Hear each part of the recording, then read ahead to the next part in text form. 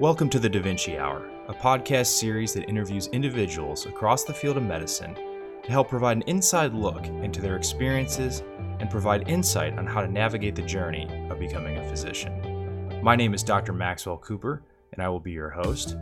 This podcast is brought to you by Da Vinci Academy, a medical education company that provides online video courses, outline format books, and clinical case videos for students studying the medical basic sciences. You can check out all that Da Vinci Academy has to offer at www.dviacademy.com. All right, everybody, welcome back to the Da Vinci Hour podcast. I'm joined this week by one of the attendings in my department here at Emory, Dr. Hari Trivedi. Dr. Trivedi, thanks for joining us. Appreciate you coming on. Yeah, glad to be here. Thank you. Awesome. Well, we will get into your research in AI and in radiology for sure, but definitely want to give the listeners a little bit of background on your education, your training, and kind of what your current practice looks like right now.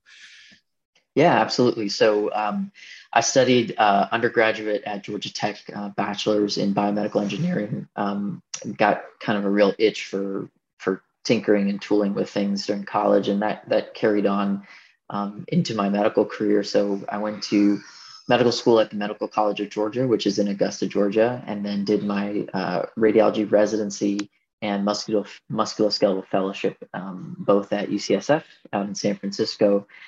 From there, I joined Emory faculty in 2018. So I've been at Emory for close to 4 years now.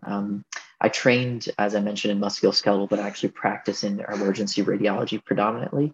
And then I split my time about 50-50 between research and clinical. Interesting. Yeah. Thanks for giving us that overview. Yeah. And I think we met actually on one of those ER imaging shifts, which is pretty cool. And from what I understand, you cover both Grady and Emory and kind of the full gamut of our ERs here at the Emory Health System. Is that right? Yeah.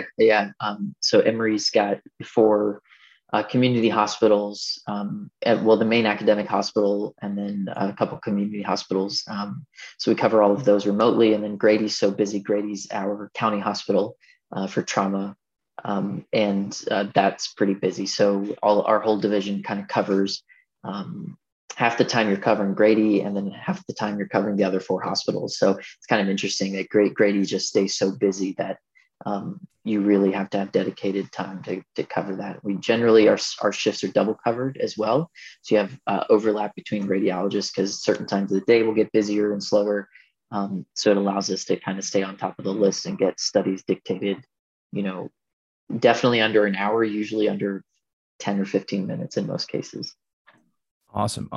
And just quickly, I think just so the listeners realize, as an emergency radiologist, you cover kind of head to toe imaging. I mean, you'll do some neuro, obviously your background MSK, a lot of fractures and acute MSK injuries, but kind of the full gamut and then obviously chest, abdomen, and pelvis imaging as well.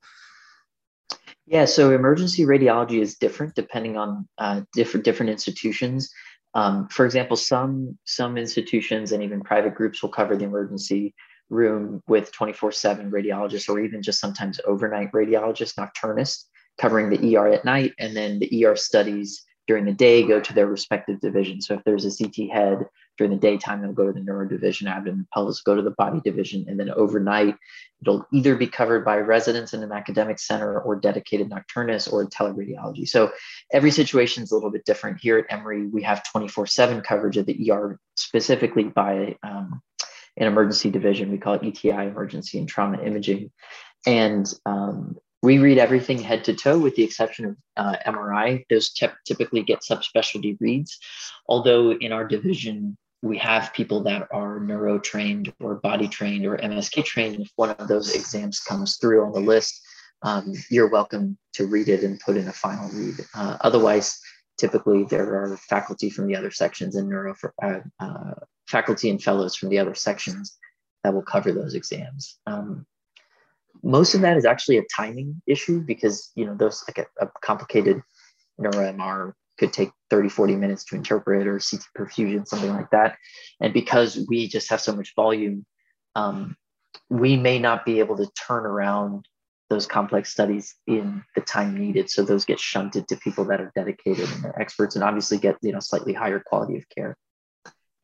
Gotcha. Awesome. Thanks for that overview of emergency radiology. And then, like you said, you split your time half between that and then between research and investigating AI. So maybe tell us a little bit about the main focus of your research efforts. Yeah. So in 2018, when I joined, we started the Healthcare Innovation and Translational Informatics, or the HITI lab at Emory, between myself and Judy Gachoya, who's one of my friends and colleagues. She's an interventional radiologist here at Emory. And I actually started the lab out of my living room. I bought a server, put a GPU in it, and had one of the residents, Will Wagstaff, help me configure the router to open up the ports so that students could SSH in, and started the lab in my house. That went on for about 6 months. And then, we got the infrastructure and approval to have, got some funding to buy servers and then place to put those servers and kind of get everything up and running. So, we are at any given moment between 12 and 15 students, between undergraduates, grads, med students, PhDs, postdocs. We have several faculty members, both inside and outside of Emory, that we collaborate with. And we do, we focus on machine learning applications to healthcare overall. Most of it has some kind of radiology focus, but sometimes it's not really even in the radiology realm. And that covers things like that are obvious when people think about AI, like diagnosing cancer on a mammogram or finding a nodule on a chest CT. But also, you have to realize that there's a lot of other stuff that machine learning can benefit healthcare in. That's things like natural language processing. For example, we're trying to start this project where we can automatically get clinical information from the EHR and populate it into a template for the radiologist, so they don't have to keep going back to the EHR. So that has nothing to do with diagnosis or imaging, it has nothing to do with the images per se, but all the things around that, or follow-up of incidental findings, contacting providers. And so what we focus on in the lab is creating data sets. You need lots of data to build AI models. We focus on validating existing research and commercial algorithms. And then we focus a lot on bias and disparities work, which is Judy's main focus. So understanding how and when models fail for different patient populations and how to de-bias those models. So those are kind of our core competencies in the lab. Interesting.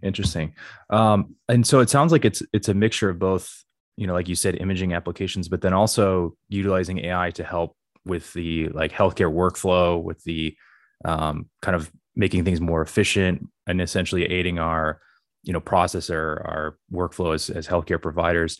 I guess for those who are a little bit more naive to AI and its role, I guess, how would you say, I think people think of AI and they have this kind of dream of this computer doing our job for us in a sense, which as I'm sure you can attest is far off from reality. Maybe kind of say where we're at with AI and kind of what the hope is for AI in radiology and in healthcare in general over the next, few years or so in the near future. Yeah. So there's this quote that's, people repeat ad nauseum, and I'll do the same here, as Jeff Hinton in 2016 said, that AI would replace radiologists and we basically should stop training radiology residents. And obviously, 7 years later now, that hasn't come to happen. And I think part of it is I've realized that medical imaging is a lot more complicated than a lot of other things that AI has been applied to. So when you think about AI, people think about self-driving cars. There's also things like suggestion algorithms for Netflix and Amazon Prime. There's your Google suggestions and Google hits and return results based on what you're previous. So, AI is everywhere. In healthcare, and particularly in radiology, I think the challenge with AI applications is that medicine has a very, very, very, very long tail of possible abnormalities and things to detect, right? So I could sit here and rattle off in a chest x-ray, these are the top 10 things that you look for, and they occur, aside from normal, you could list 10 things that probably cover 95% of chest radiographs. But that tail 5% is a very, very long tail. And so if you wanted to automate an AI system reading any kind of medical imaging study, you'd have to, you'd have to be able to detect that extremely long tail in all cases, which is very, very difficult. Um, I also really believe that in a lot of cases, patients are an N of one. And the more complex the exam, the more unique each patient becomes, especially, let's say, if they're post-operative or have some rare disease. And so training models right now requires tons of examples of a certain pathology to train that model of what to look for. And that data is not available at scale for every pathology you may want to detect. And you complicate that by the fact that every pathology, even the same pathology, can look very, very different in different patients. I mean, even something as simple as appendicitis, right? I would say 80% of the time we can come down strongly on appendicitis. 20% of the time you kind of have to hedge a little bit because it's equivocal.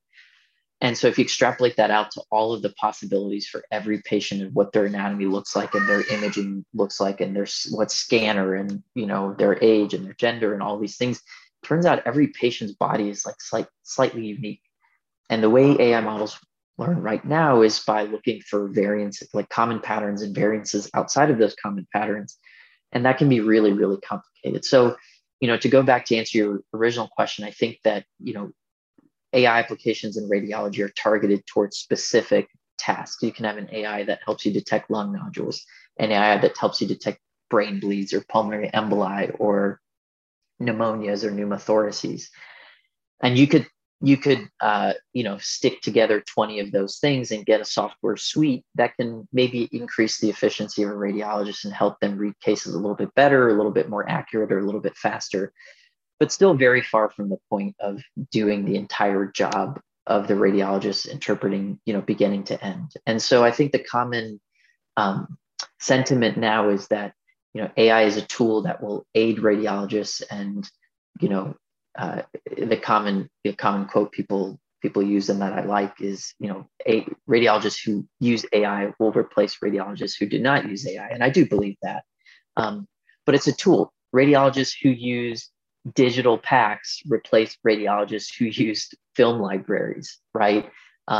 Hospitals that use EHR replace hospitals that don't use EHR, right? So this is a technology, and eventually the technology will become good enough where, if you're not using it, you may get left behind, or you may not be able to, meet standard of care in terms of efficiency or quality. But I don't think that in our career span, I see a full replacement of radiology by AI. And I think generally now that the people are understanding that the fear has somewhat subsided into more of an understanding. Okay, well, how can we use this to benefit us? We're going to take a quick break to let you know the Da Vinci Hour podcast is brought to you by Da Vinci Academy, which provides online video courses for the medical basic sciences. These courses are taught using a variety of teaching methods, including bullet point outlines, diagrams, radiology images, and chalk talks to explain the fundamental concepts. We then teach the application of those concepts to numerous clinical pearls that are frequently tested on medical school exams and the USMLE. Our video courses are available on our website, dviacademy.com, as monthly subscriptions starting at $9.99 per month. Each video course has a corresponding outline format textbook as well. You can find the link to our website in the description below. Also, be sure to use the discount code TDH20 to receive 20% off any of our video courses. All right, now back to the podcast. One thing I want to ask you about, because I remember we kind of briefly talked about this when we were on service that one time, is kind of the hurdles you're facing with AI, like getting FDA approval for these certain applications. And then I remember you talking about getting reimbursed for those, and maybe how academic institutions bringing these forward versus like using like a startup company, for example, like how that kind of all plays in as well. Yeah, so I will put the caveat that I'm by no means an expert on commercialization and FDA approval. I do work with companies, so we have we have industry partners at Emory that we work with to validate models and work on research projects and training models together. And then also personally, I consult for some companies. So I'm in this space, but by far, far from an expert in understanding like the FDA approval process. But with that being said, I think there are some challenges towards, I like to think about it as barriers to adoption of AI models, because FDA approval is something that requires due diligence, but there are now hundreds of FDA approved radiology specific AI models. The ACR maintains a list. If you Google, ACR AI approved models, you'll find it. I'm sorry, ACR FDA approved AI models, you'll find it.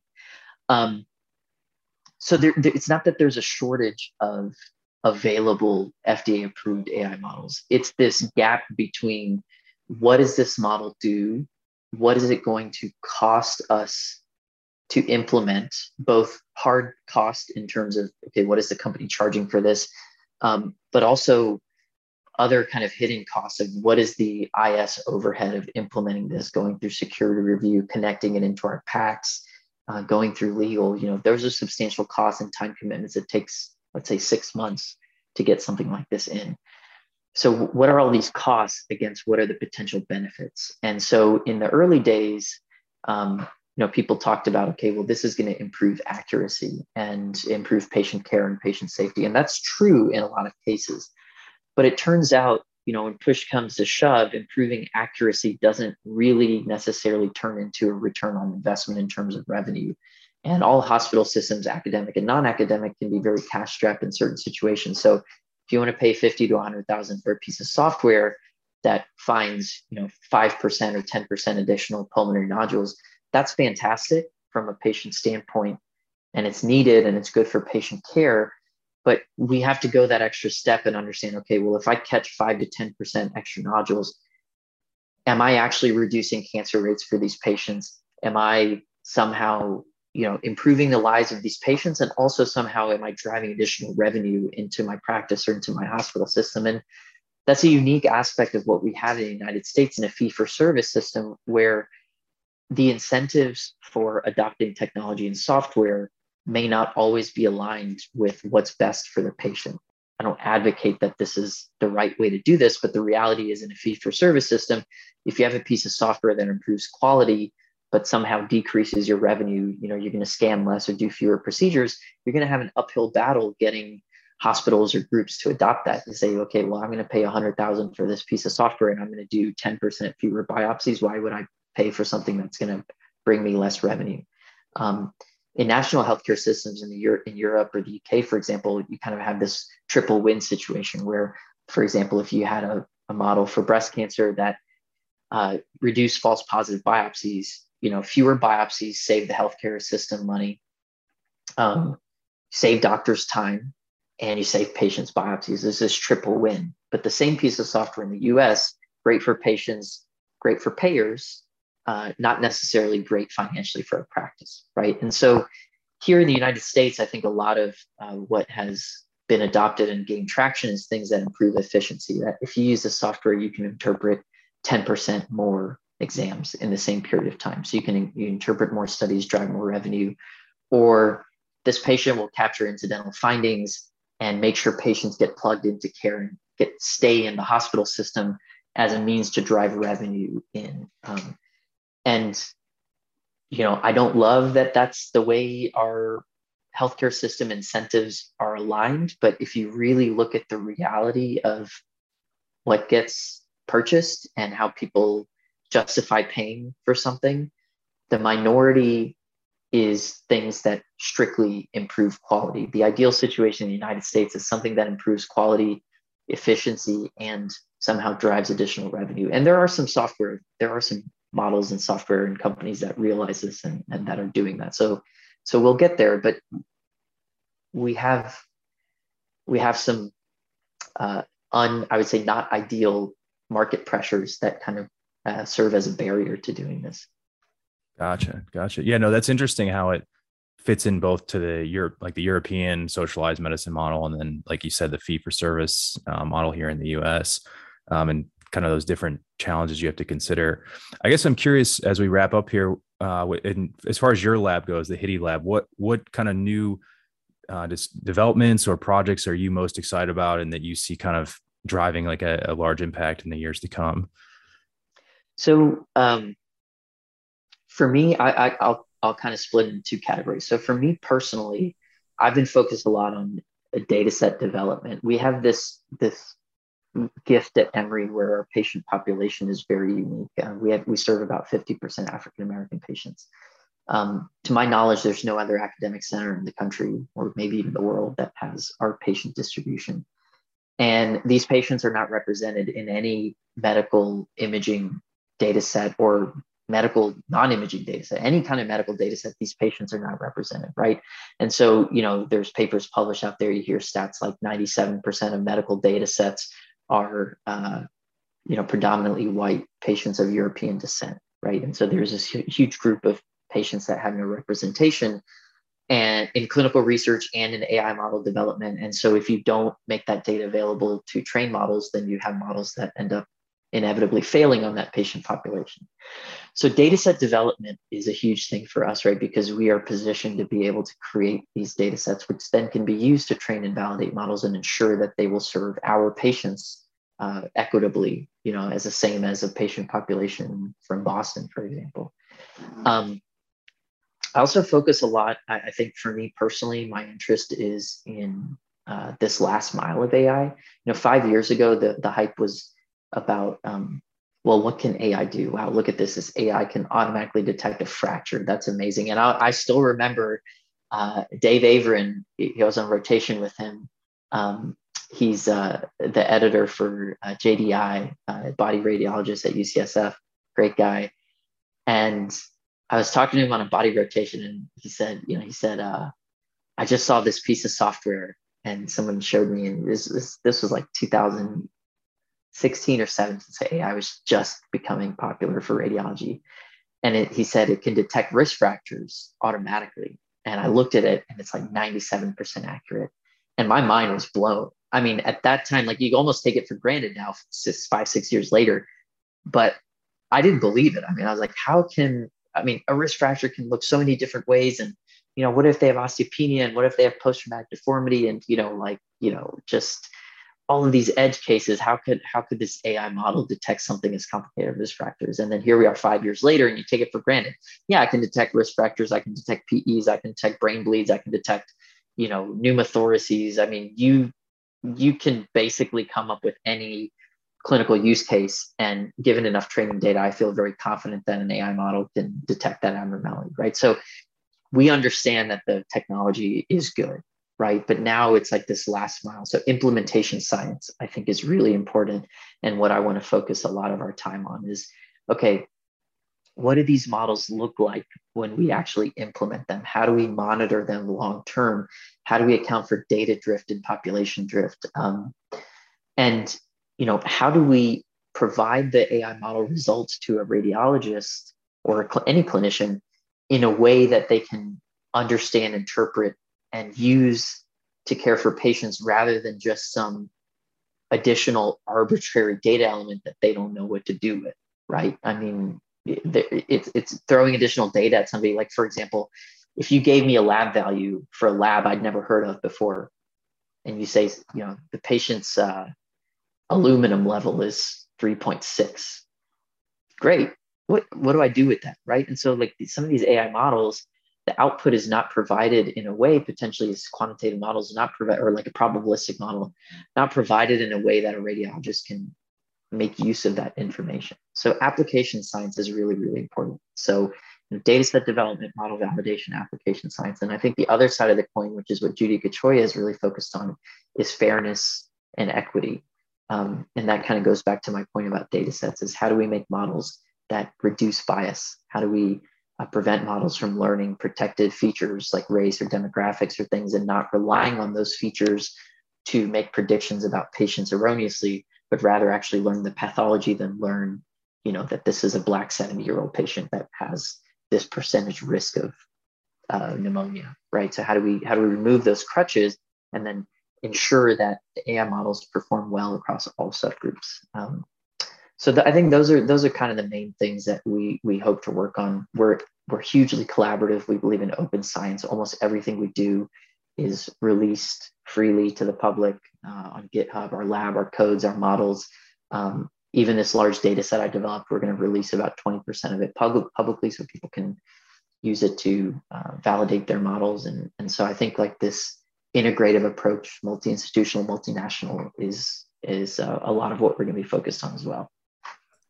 That's all really exciting. I mean, I think one, you kind of hit on that, no two patients are the same, and you got to take into consideration, their race, their gender, all those types of things, especially if you're trying to build a model that can be applied to, not just one particular type of patient, but everybody. So I think that I can definitely see, how impactful that could be for sure. And then obviously, like you said, improving systems. So I congratulate you and Dr. Gachoy on your guys' great work. And if I'm just curious, if any of the listeners want to get involved with you guys, what's the best way for them to reach out and either collaborate, or if it's like a student or a resident that would want to work with you guys?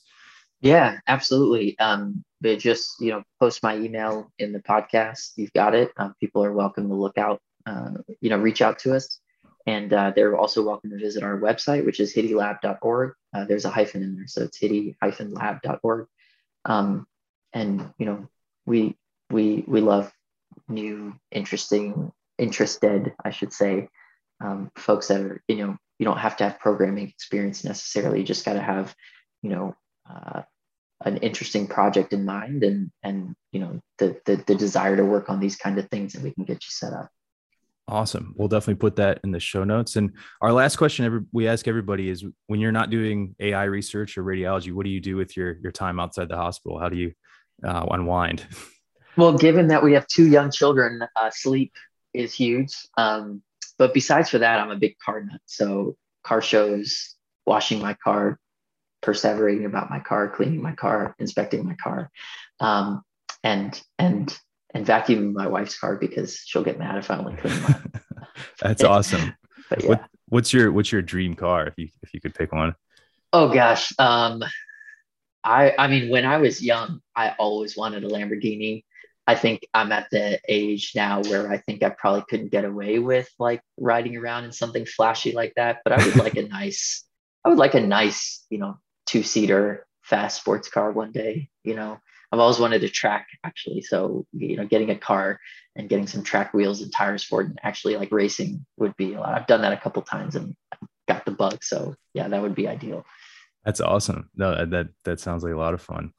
Well, Dr. Trivedi, thank you again for joining us and telling us about your research and AI and kind of where AI is going and that evolving role in both radiology and medicine. And thanks again for joining us. Appreciate it. Yeah, absolutely. Thanks for having me. Thank you for listening to this episode of the Da Vinci Hour, brought to you by Da Vinci Academy. More episodes are available on our website at dviacademy.com, our YouTube channel. They're also available on Spotify and Apple Podcasts. Also on our website, you can find our video courses for anatomy, biochemistry, and histology, and they're available as month-to-month packages. They're also available as a combo package where you can get all 3 courses in one.